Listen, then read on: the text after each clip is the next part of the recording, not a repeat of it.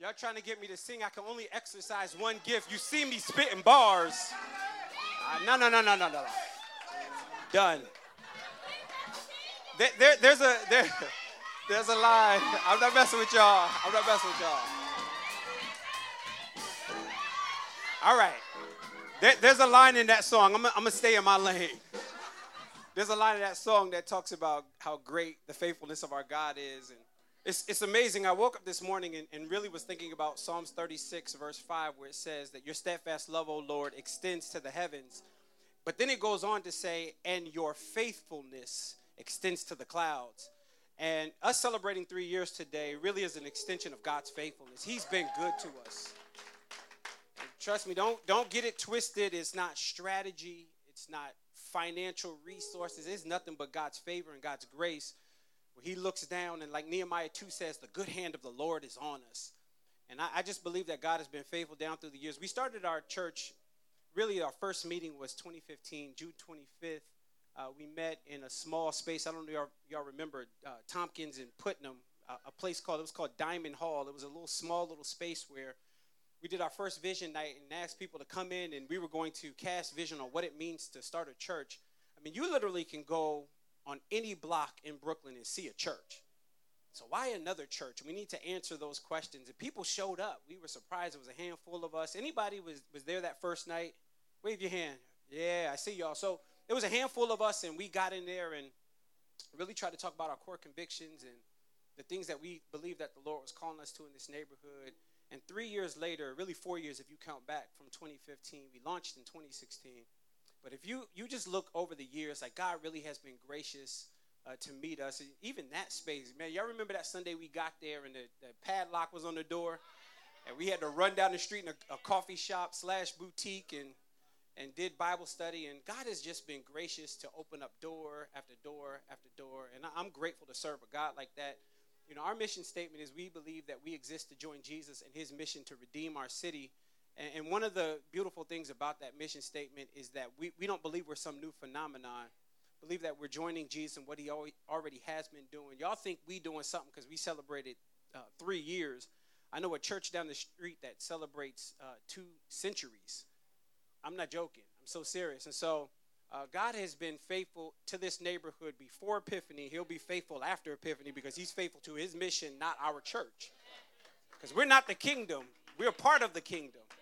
And I'm grateful to be able to join him in what he is already doing. I would be remiss if I didn't thank God for some of the people that kind of make this thing work. And first, let me do this. Let me thank God for Epiphany staff. Gabe is our operations manager. Let's thank God for him.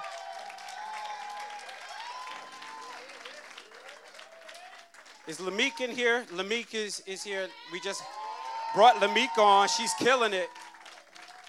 Man, our staff is growing. Amen. So I'm grateful for our staff. Thank you to all of our deacons as well. If you're a deacon in here, if you could just wave your hand. All deacons, if we want to honor you today. Amen. Our deacons do amazing work. Our elder candidate, Timmy, where you at, Timmy? Wave your hand, brother. Timmy's yet holding on. He's still here. Amen. He's doing all right. Amen. So we're grateful for you guys. Also, all of our ministry leaders. If you lead a ministry, if you could wave your hand. Let's thank God for our ministry leaders. All of our small group leaders and hosts. Can you wave your hand? Amen. I know we honored this beautiful woman, but can we thank God once more for my wife, Ty? Amen.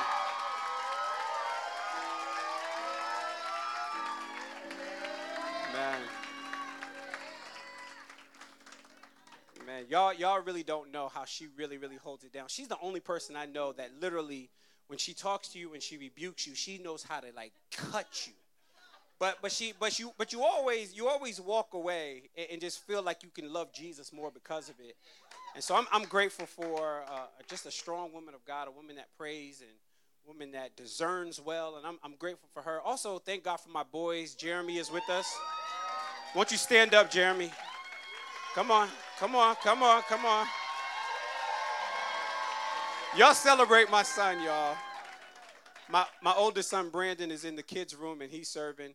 You know, when you plant a church, it's never just me planting a church, but it's a group of people that are doing it, and family. And I wouldn't be faithful to you as a pastor if I wasn't faithful to my family at home. And y'all should hold me accountable for that. Don't ever let me kill it in church and fail at home. Y'all send me out of here if that becomes the case. But I'm grateful for my family. Lastly, let me do this, and then I'm going to get out the way because I'm not preaching today. They say you don't bring your own gift to your own birthday party, so we got somebody else preaching today. That's what they taught us. But let me say this. You know, we have been doing a capital campaign called Spread Love, and the reason we're doing that is because we're trying to get into a bigger or larger space. As you can look around the room and see that, you know, it's just getting tighter and tighter in here. If you peeked into the kids' room, you'll see that it's getting tighter and tighter in there. Y'all are being fruitful and multiplying. And so the baby's room is getting tighter and tighter. Amen. And so, you know, and we're spread across 3 services. We have a 9:30 service, 11:30 service, and a 1:30 service. And so it becomes hard for you guys to build community and know who you're, you know, I told y'all before, you can be on a train next to somebody, not even know that they go to the same church as you. They just go to a different service. And so we're trying to figure out how to get to a bigger space. And we got really intentional about looking for spaces in January. In January, we started to just exhaust all avenues. It's hard out here in these streets trying to find space, big enough space that's affordable. It's really, really tough to do that. There's Brandon. Let me celebrate him. Amen.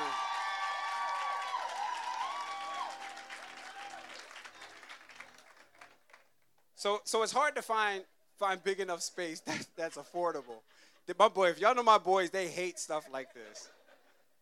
It's hard to find that space, and so I do want to lay before you, I don't have any big announcement today more than I want to say that there is an opportunity that is on the table, and I can't discuss much of it because it's sensitive at this point, but you know, the Lord has opened up some doors this week, and I want to ask you guys to join me in praying. But not only praying, you know, the Bible often calls us, Acts 13 talks about how they were in the church at Antioch and they were fasting and praying.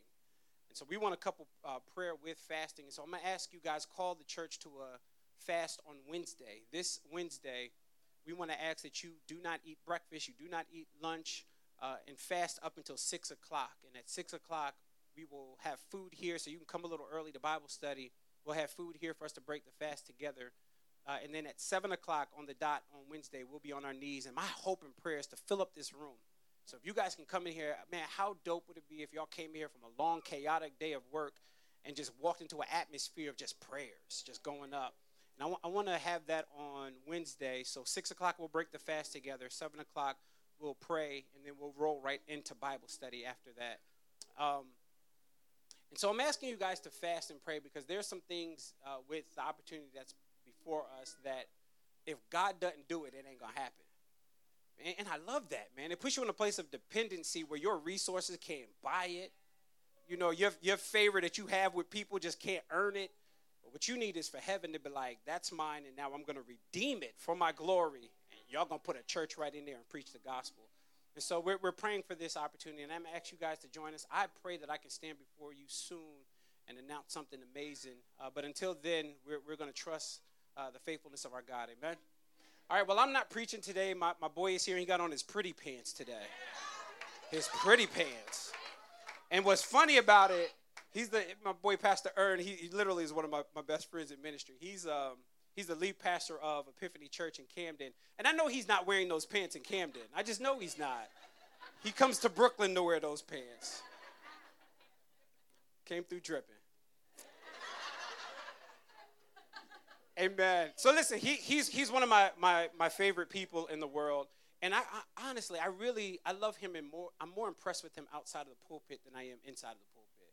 Oh, he can preach. Let me just put that out there first. So that's not he can preach, but I love him because he's faithful to his wife. He's a faithful husband and a faithful father and a faithful friend. And I love people like that. And so I'm excited about him. There have been times where theologically I'm just like, yeah, well, what about this and what about that? And I can call him, and he always picks up. Always. I mean, he picks up on like the first, maybe the second ring.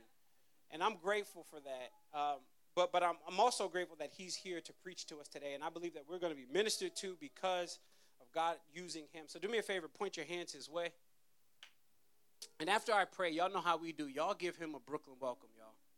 Father, I'm grateful for my dear brother, Pastor Ern. He stands before us today. May he do so not in his own power, in his own strength, in his own intellect, but may he stand before us in the power of your Spirit. So would you use him, oh God, and I pray that your Spirit will be deeply dwelling within him. But, Father, we also need your Spirit to hear. So, Father, would you move on us today? I pray for the believer today. May we be strengthened through your word. I also pray for the one that doesn't know you today, and I pray that they would be convicted and cut to conversion today. They would trust you and believe in you, walking into here, not believing you, and walking out of here saying, I believe in the King of Kings and the Lord of Lords. We believe that your gospel has that power, and so would you be faithful to preaching the gospel? And Father, help us today, oh God, to not only celebrate 3 years, but Father, help us to celebrate all that you were doing in this community through local churches. We're grateful for you. In Christ's name we pray. Amen. Y'all give my boy a good Brooklyn welcome.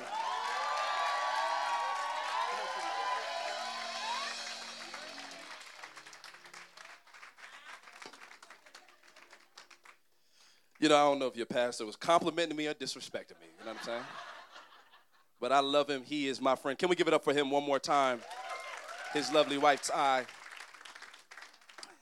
And to be fair, I bought these pants in the Camden area. I'm just trying them out up here first, you know. It's like when a comedian goes to a comedian club, they try out their jokes first. So I'm just trying these pants out to see what the reaction will be, and then maybe based upon that, I may or may not wear them in Camden. I love it, man. I'm so glad to be here to celebrate with you all on your 3rd anniversary. Can we give the Lord praise for that one more time? That's so awesome. Y'all lit up in here, boy. I seen you move. I was like, yeah, that's powerful. I'm telling you, I'm going to let you know ahead of time. I'm going to take that video that you made. I'm going to Photoshop all your heads off of it, put my church members on it. And when you put it out there at 2:30, we're going to put it out there at 2:44 and claim that you stole it from us. This is great. I love it. I'm telling you, two of my preaching heroes are Pastor Eric Mason and Dave Chappelle. You know what I'm saying? So I'm trying to learn how to mix the both of them with some Jesus, sprinkle it in. You know what I'm saying? And we'll figure it out. All right, so y'all gonna talk back today then? That's what section? Tracy's back there, so Tracy got my back. All right, Tracy got my back. If I look over there, that means I need to, because I got to talk about some hard stuff. Is that all right? Okay, all right. So get with me, if you will. I'm in Luke, the 5th chapter. It's right next to Proverbs.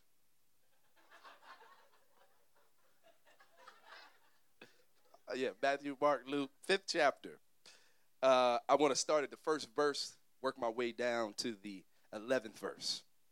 It simply says, as the crowd was pressing in on Jesus to hear God's word, he was standing by the lake of Gennesaret. And he saw 2 boats on the edge of the lake. The fishermen had left them and were washing their nets. And he got into one of the boats which belonged to Simon, and he asked him to put out a little from the land. And then he sat down and was teaching the crowds from the boat. And when he had finished speaking, he said to Simon, put out into the deep and let down your nets for a catch. Master, Simon replied, we've been working hard all night long and have caught nothing. But if you say so, I'll let down the nets. And when they did this, they caught a great number of fish, and their nets began to tear. So they signaled to their partners in the other boats to come and help them. They came and filled both boats so full that they began to sink. And when Peter saw this, he hopped over the fish, and he fell down at Jesus' knees and said, go away from me, because I am a sinful man, Lord. For he and all those who were with him were amazed at the catch of fish that they had taken. And so were James and John, Zebedee's sons, who were Simon's partners. Jesus says this, don't be afraid, Jesus told Simon. From now on, you will be catching people. Then they brought the boats to the land, left everything, and followed him. Therein ends the reading of God's word. May we hide it in our hearts and minds that we may not sin against him. Why don't you join me in prayer one more time?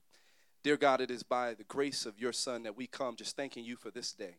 Thanking you for your faithfulness in the city. Thank you for your faithfulness to this church and through the pastors here, God. And I just pray that you will bless us now. Anoint the listening ears. Anoint my vocal cords, Lord, that so people may hear the gospel afresh and be encouraged and enthusiastic to live it out on a continual basis. So, Lord, We love you, we honor you, and we give you praise in Jesus' name. And all the people that agree with that say, amen, amen. So, as you know, I live in Camden. I live in New Jersey. And one of the big problems that we have in New Jersey, I don't know if you have it here, is called traffic. Anybody ever heard of traffic before? Few things are more worrisome to our soul than traffic. And every year, highways are becoming more and more congested, and that's because Americans drive nearly twice as much as they did in 1980, but the public roads have only increased incrementally. So consequently, what's happening, according to one study, is that Americans will spend 42 hours a year in traffic and lose over $1,400 idling gas. Now, I want you to think about that for a second. That means that during the span of your working career, you will spend 2.5 months in traffic and waste nearly $65 in gas. Now, it's unavoidable, especially during the busy hours of the day. And if you're not careful, you can get so frustrated in a traffic jam that it will absolutely mess up the rest of your day, right? But there is a deeper problem with our issue with traffic. The main reason why we dislike traffic jams so much is because we feel like they waste our time and they prevent us from getting to the destination that we want to go as quickly as possible.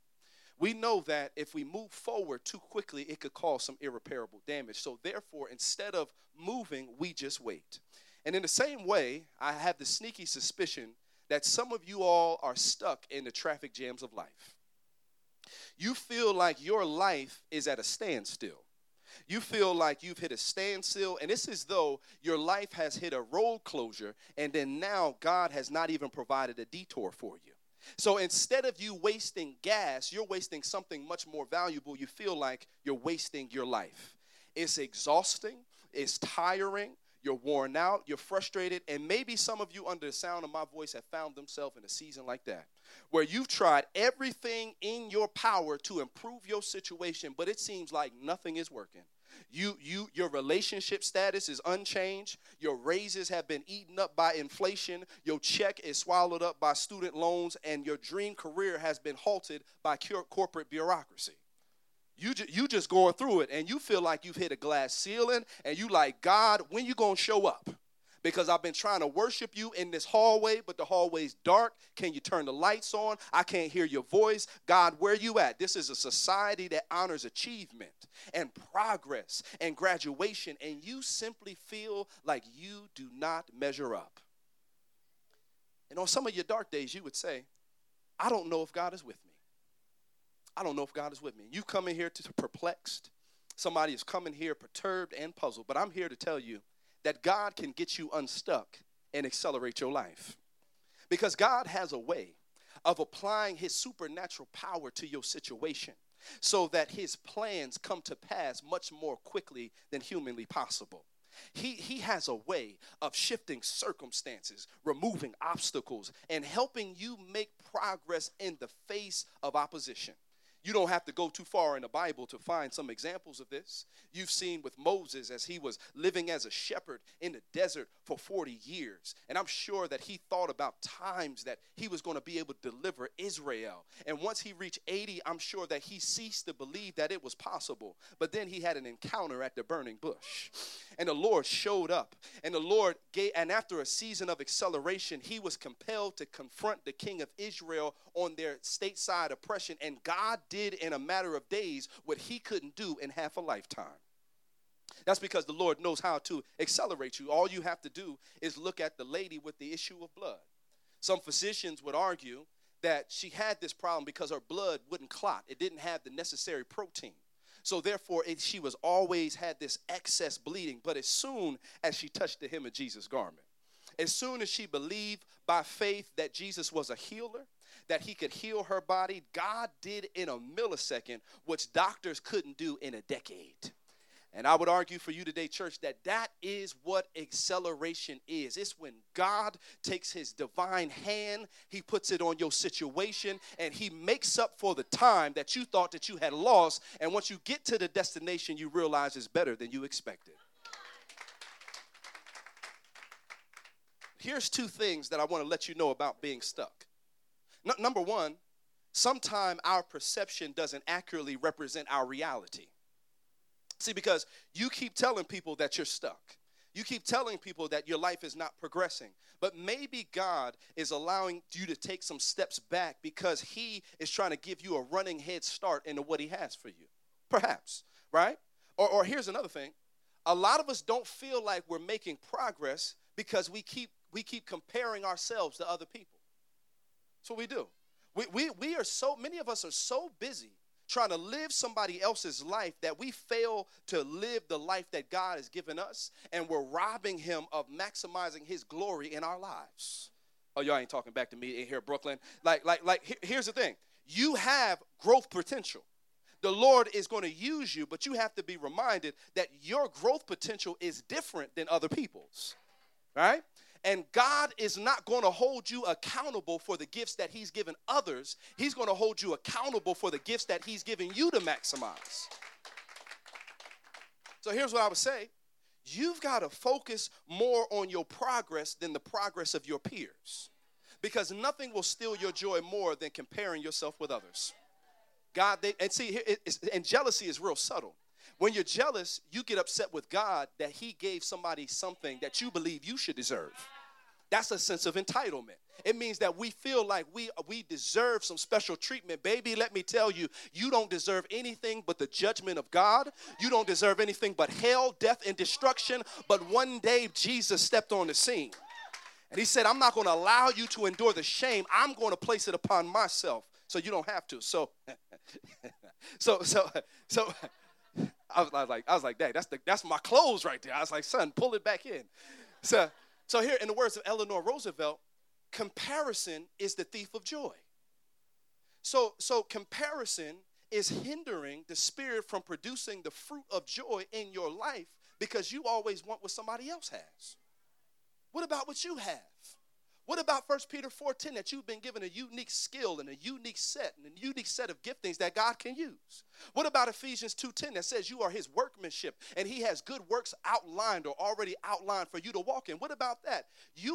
We get so busy and try to abandon the plans of God and just walk in your purpose, walk in what God has given you, and stop being so worried about what others have. If you got to unfollow them on Facebook, you just got to do it sometime. Look at your neighbor, tell them, hold on to your sanity. That's right. Sometimes I don't look at Instagram stories on Sunday morning, Doc. Listen, because sometimes you'll struggle looking at other people's highlights, but you won't know what's going on behind the scenes. You know what I'm saying? So we so busy comparing and contrasting the highlight reel, but you don't know the prayer that went into that. You don't know the pain that they experienced. You don't know the tears that they cried. You don't know the demonic attack that they've been under in order for something like that to come to fruition. So you might think you want that, but you may not really want that. Okay, all right, sir. All right now. Child, Brooklyn, I love y'all. Y'all, for a while, you guys were my favorite church. Until I became a pastor, then y'all became my second favorite church. Well, really, while I was pastoring some days, y'all were still my favorite church because I didn't like my product yet. You know what I'm saying? But now that we turned into Hillsong, the things are changing. Well, I mean with like the lights. And, never mind. Backroom conversation. All right. I'm saying it's important, you know what I'm saying? Trying to get the smoke and all that, but I don't want to cause anybody an asthma attack, you know what I'm saying? My older saints saying, they're like, no, Pastor, we don't believe in this. Why do you have to have all this? All right, okay. So if you feel stuck, right, maybe it's God letting you know that some things need to change, right? Some of us are in a mess. We're in a diabolical situation, but in the words of Albert Einstein, you can't solve a problem with the same level of thinking that created it in the first place.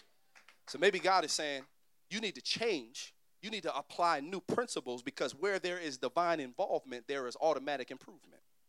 All right, so if that's you today, I'm glad you're here. And I believe this exchange between Peter and Jesus will not only help us get unstuck, but we will see how the power of the gospel can be applied to our lives so that the plan of God can be manifest more quickly than possible. So I want to preach from the subject today, the accelerated life. Accelerated life. Now, I don't think anything personifies acceleration quite like this passage. Because if you look at it, Simon Peter goes from having the worst day in his business career to being upgraded to Jesus' inner circle in less than an afternoon. I would say that's acceleration. So here's what's going on, right? So let me give you the backdrop of Luke 5. So Jesus has been preaching. He's been preaching up a storm. Each sermon has been a home run. He's been closing at the end. He's been hooping and squalling. He's killing it right now. Oh, Lord. Ah! He's doing it. Like Jesus is killing it. So people are coming all over to hear what Jesus has to say. It's in the notes, right? It was in the first sermon, right? Okay. So large groups of people were coming to hear Jesus preach, right? So Jesus was like, yo, but there's a big problem here. The problem is that some of these people can't hear me. So what he does is he says, yo, I'm going to get into the fisherman's boat, and then I'm going to have it pushed out a little bit, and then and like a fisherman would throw the nets out of the boat in order to get the fish, I'm going to take the nets of the gospel and throw it over the people so they can hear us, right? So here's my first point.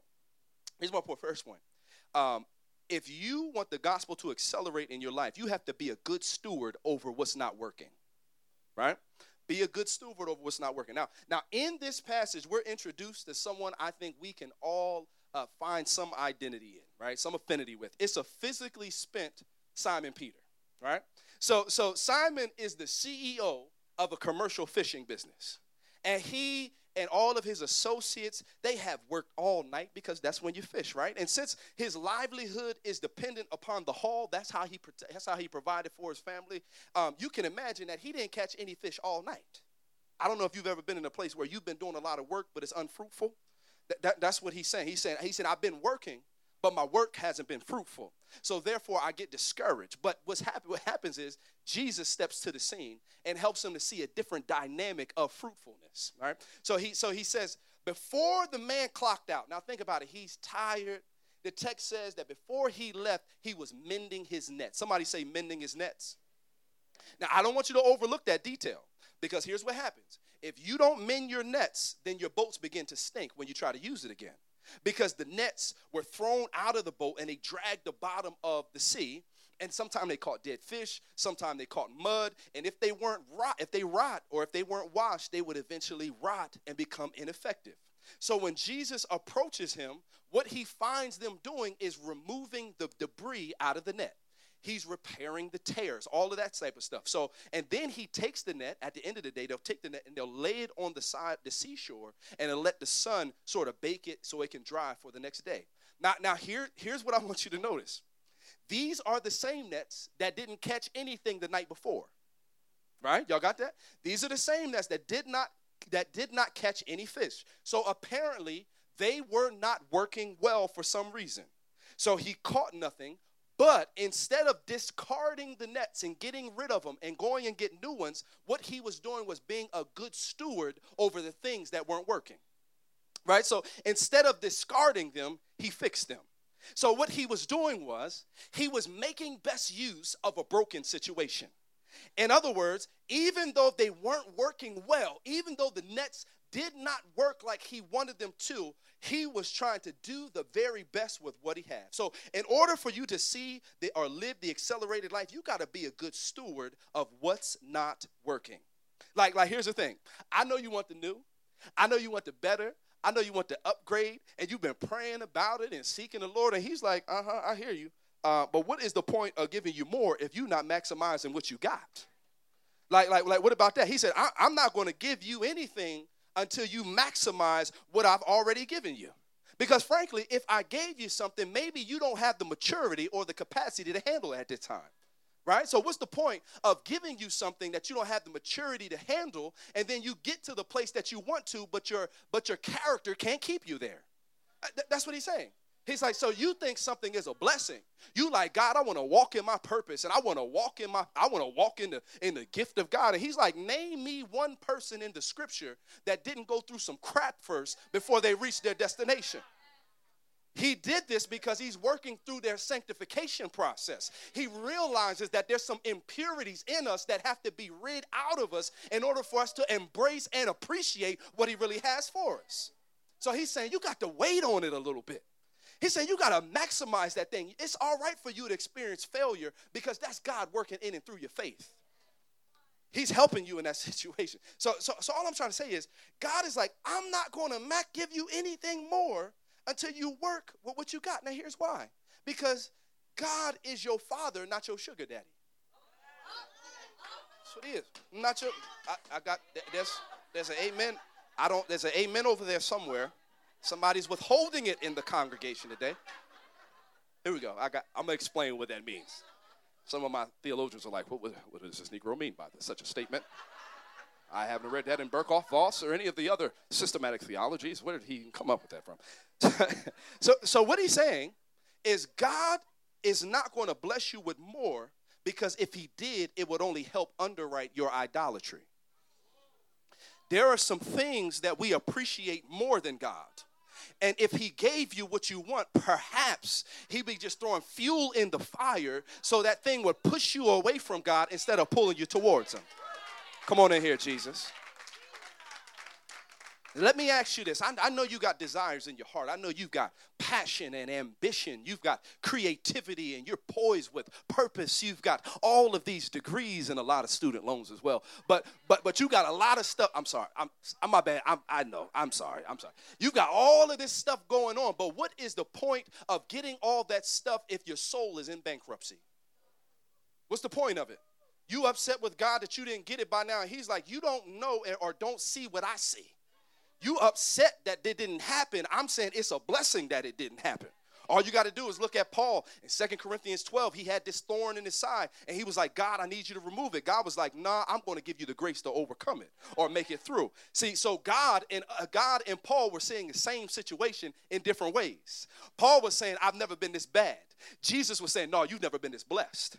He said, no, I've never experienced such hurt. He was saying, no, you've never been this humble. You was like, God, I've never experienced this much pain. He said, no, you've never been in this much prayer. He said, so sometime you want some stuff from God, but God is like, it's better that I leave it than take it away.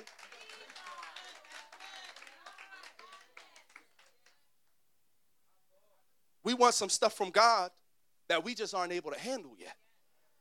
My little daughter, Amayla, she's so sweet. You know, she's so sweet. She always trolls me. When I go to bed at night, I'm like, all right, baby, have a good night. She'll be like, oh, have a good night, Pastor Ernie, Daddy. I'm like, you disrespectful. You must have learned that from your mom. That's just a joke, babe. I don't really mean that.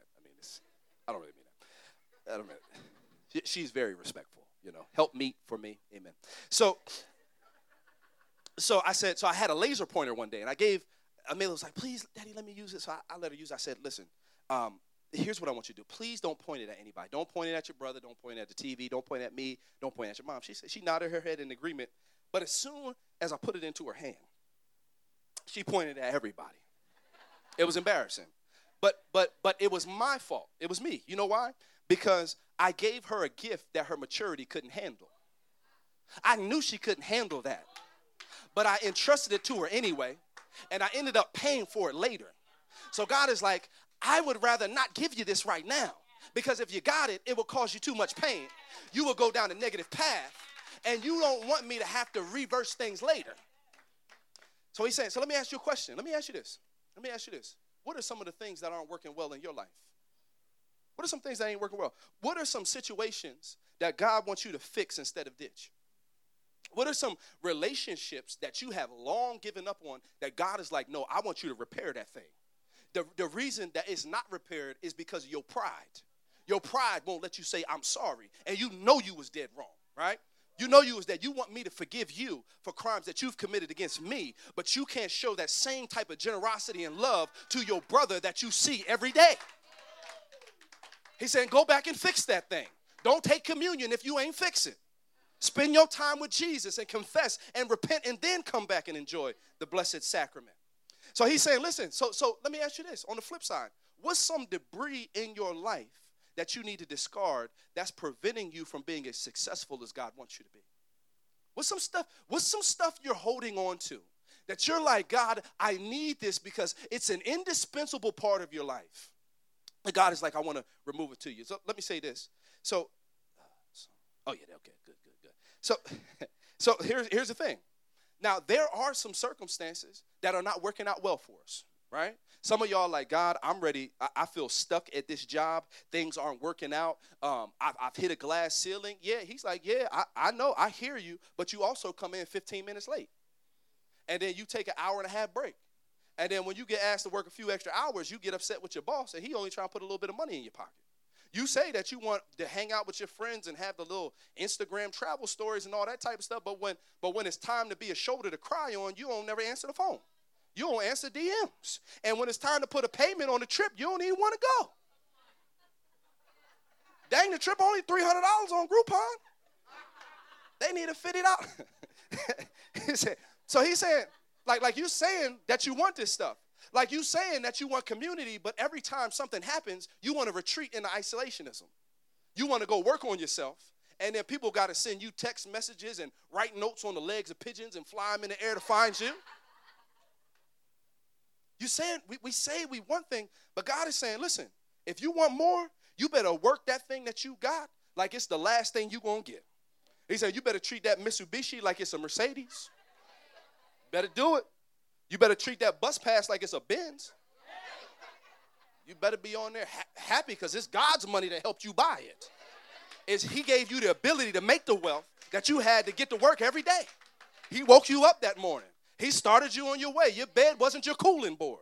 So it is him that we give praise. You better take care of that little meager condo like it's a magnificent castle. Better fold them clothes, clean it. Lord, I appreciate all this. I know this is old-fashioned, and I know that these clothes are from 2 seasons ago, but I'm grateful for them. Because, listen, a lot of people would love to have your problems. So that's number one. That's number one. Here's my second point. If you want to see your life accelerate, you better get used to Jesus invading your personal space. I could say that again, couldn't I? Could I say that? You better get used to Jesus. I'll illustrate, right? So the early morning hours are normally my best time, most productive. That's when I'm spending time with Jesus and praying and lifting up his name. But the downside is that I am exhausted in the evenings. I'm talking about by around 7:53, I'm barely making it. I'm praying, God, give me the Holy Ghost so I can put these kids to bed. But I've been blessed with a wife. She's the exact opposite. She has most of her energy in the nighttime. So she's a night owl, can work through the night, finish projects, all type of stuff. And I'm barely dragging myself into bed. Then she hops into bed with so much energy. She started laughing at clips on IG, showing me ideas. He's like, baby, why don't you apply this idea to our social media that Epiphany Brooklyn is using? I'm like, girl, turn that thing off. Delete that. Delete that. Delete that. Trying to introduce me to no creative ideas at 8:06. It's 8:06.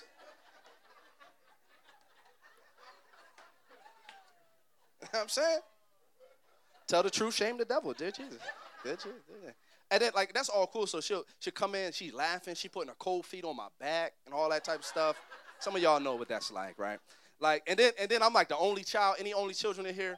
So, like, I've been married for a while, but I'm kind of not used to people touching my stuff like that. You know what I'm saying? Like, I like it a certain type of way.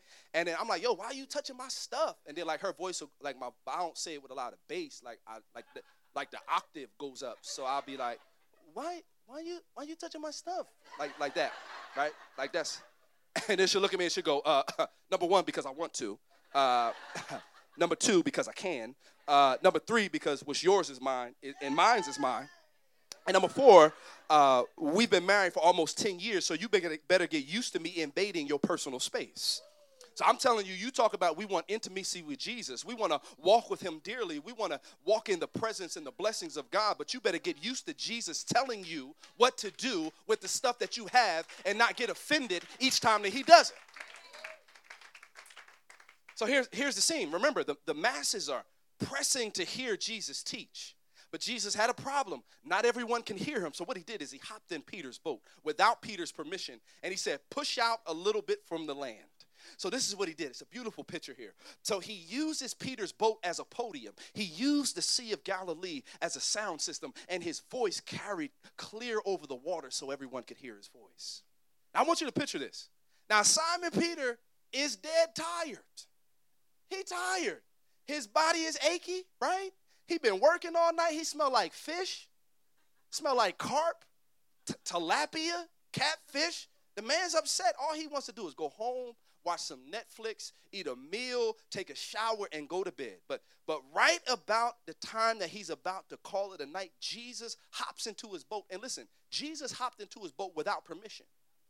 He didn't ask him to get it. He didn't sign no release form. He didn't ask permission. He didn't do anything. He hopped into his boat and asked him to do the very same thing that Peter didn't want to do, and that's go back out into the water. Now, here's the thing. Peter's boat is his personal domain. He spent a lot of time in this boat. It's like his second home. And when Jesus steps into it, he starts rearranging things. He's like, God, I've been fishing a certain type of way my whole life. This is my pattern. This is what I've been doing. But now you hopping in here and you rearranging everything. And that's the same thing that some of us feel. Like when we meet Jesus, when we submit our lives to him, like everything is good at first. We're in that honeymoon stage. But then Jesus is like, nah, it's some stuff we got to rearrange. Nah. You are a hoarder of emotion because of the trauma of your past. And some of that stuff we got to work through and discard. That's what he's saying. He says, I'm not going to take a back seat to your ambition because you want to feel better about your situation because you're struggling with trauma. He's like, no. He's like, I'm not going to take a back seat to addressing your porn issue. He said, no. It's time that we resolve that anger issue that you have from your daddy issues and you project on everyone, including potential spouses. He's like, no. We got to talk about this thing. We got to talk about your isolationism, about how you've depended on yourself your whole life. So now it's unique and hard for you to be in community. He said, no, we've got to talk. We've got to talk about this. So what the Lord is saying is, you want to see your life accelerate? You want to see things change? You want to walk in the plans and purposes of God? It means that you have to open up every door in your house to him, because your house is not clean until your closets are organized.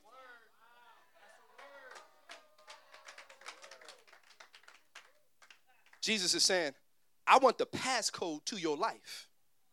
I want the passcode. Now, I want you to remember this. I might lose my amens on this, but I'm going to preach it because B told me I could say hard stuff up here. Amen. So remember, this boat is how Peter made his money. It's a tool on how he earned his money, right? So it's how he generated his income. So when Jesus told him to push his boat out of the water and told him how to put his nets on the other side of the boat, what he was in essence doing was telling him what to do with his money. Right? So here's the thing. Like, Jesus cares about how you spend cash. He cares about how you spend your money. Why? Because he doesn't relinquish ownership of something when he lends it to you, and he wants to be consulted on how you spend it. He's got a diverse portfolio. He owns all the seas and everything in them. He's infinitely rich, but he's given us the opportunity to be stewards. So there can be no good stewardship until there's accurate awareness or acute awareness of who really owns things. So God is saying, you better consult me before you make a decision on your money. You better stop giving your money to sweet chicks all the time and going out on Friday nights. You better honor me with your wealth and figure out how I want you to spend money. The reason that some of us are drowning in debt and materialism is because we keep on buying things we don't need because we're trying to impress people we don't know. And God is saying, one of the reasons that you're struggling in materialism and you're struggling with your money is because you are making a move with your money without a cosign from me. He's saying, you better talk to me first. You better talk to me first. But here's a good point. Here's a point. We're going to transition out of that. And here's what's interesting. I wonder, like when I was looking at this passage, I was like, man, how long was Jesus' sermon? How long was Jesus' sermon? So Peter is tired, angry, hungry, probably lonely, wants to see his wife. How long did Jesus preach for, right? How long did he do it? So what was Peter doing while he waited for Jesus to preach? Well, I'll tell you what he was doing. He was sitting there with the right posture waiting on Jesus. He was sitting in the boat across from Jesus, listening to Jesus preach, and he was just waiting. So my question for you is, what's your posture while you wait for Jesus? What's your posture while you wait for Jesus? I'll tell you what it should be. We need to wait while we wait. It means, oh, Lord, I'm going to ensure satisfaction, Father. What do you want me to do while I wait on you? Oh, you want me to be a community group host? No problem, Jesus, I'll go do it. Oh, you want me to honor you with my wealth? Oh, God, I'll make sure that I do it. You want me to grow in grace and spend time with other brothers and sisters that are going to help me grow while I pursue what I want? Oh, God, I'll do it. See, some of us need to wait on Jesus, serve the saints, give continuously, and pray while we wait on Jesus to change our circumstance. This is what he said. He said, Father, Jesus said, he stopped speaking. He told Simon this. He said, take your nets and cast them on the other side. So he eventually obeys Jesus. But here's what he thought. When he says that, Master, we've worked hard all night, what he was thinking or what he was saying is that my plan is better than your plan. That's what he was ultimately saying. He was saying, God, I believe that I am a commercial fisherman. I know how to do this fishing thing, and what you're doing is you're going about it the wrong way. So let me encourage you, while you're waiting for Jesus and while he's accelerating your life, don't fall into the temptation of believing that your plans are better than his. That's why he tells us in Proverbs 3, don't lean to your own understanding, but in all your ways acknowledge him. That word acknowledge simply means to consult with him with the intent to submit to him. So he's saying, you better submit to me. Before you start something, you better talk to me and consult with me. Before you end it, you need to consult with me. Before you say I do or start thinking about saying I do, you need to consult me. He said, because you and I don't view situations the same way. You upset that you got denied that promotion. And he's like, well, the whole department was toxic. And you was going to work 60 hours and forget all about me. You're like, God, where is the wealth at? I thought I was going to have an inheritance and have a little money. And he's like, listen, you don't know what the wealth of riches will do for your soul. They might turn you away from me. So where you see rejection, Jesus is giving you some direction. But he's saying, while you don't understand, I need you to wait on me. He said, I need you to trust me in the absence of your understanding, because you are not going to understand everything that I'm doing. You are limited, you are finite, you are immersed in sin, but I will give you wisdom because I know how to coagulate things in your life all from eternity so you can walk in my plans. That's what he's saying. Here's my last point. If you want your life to accelerate, you have to embrace God's new direction. Embrace God's new direction. So this was the catch of the lifetime. He caught all these fish. And what God was saying, he said, I just need to remind you that I'm Lord of all things.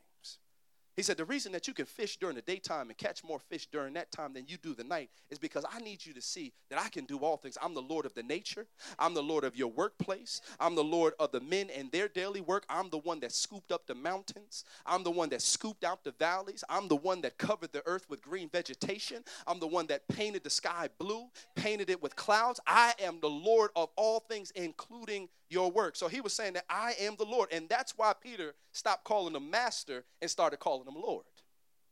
So he called him master before because he was simply affirming Jesus' teaching ability. He was like, what he was saying was, Lord, I know you're theologically correct.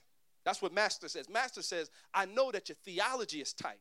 But the Lord says now the tightness of your theology is being applied through my life through the power of the gospel. That's what he's saying. So I move from just knowing a thing to putting my trust in a thing. And this is a life-changing moment. Here, it just says it right now. Here's the most impactful statement in the passage, in my opinion. He tells him from now on, he's going to make him a fisher of men. That's interesting. He's saying that if you want to accelerate, you got to embrace God's new direction for your life. Peter woke up a fisherman, and he went to bed that night as a fisher of men. He was leaving the family business. So instead of catching fish full time, he was going to be catching people full time. I love the connotation of this word, catching. It simply means catch alive.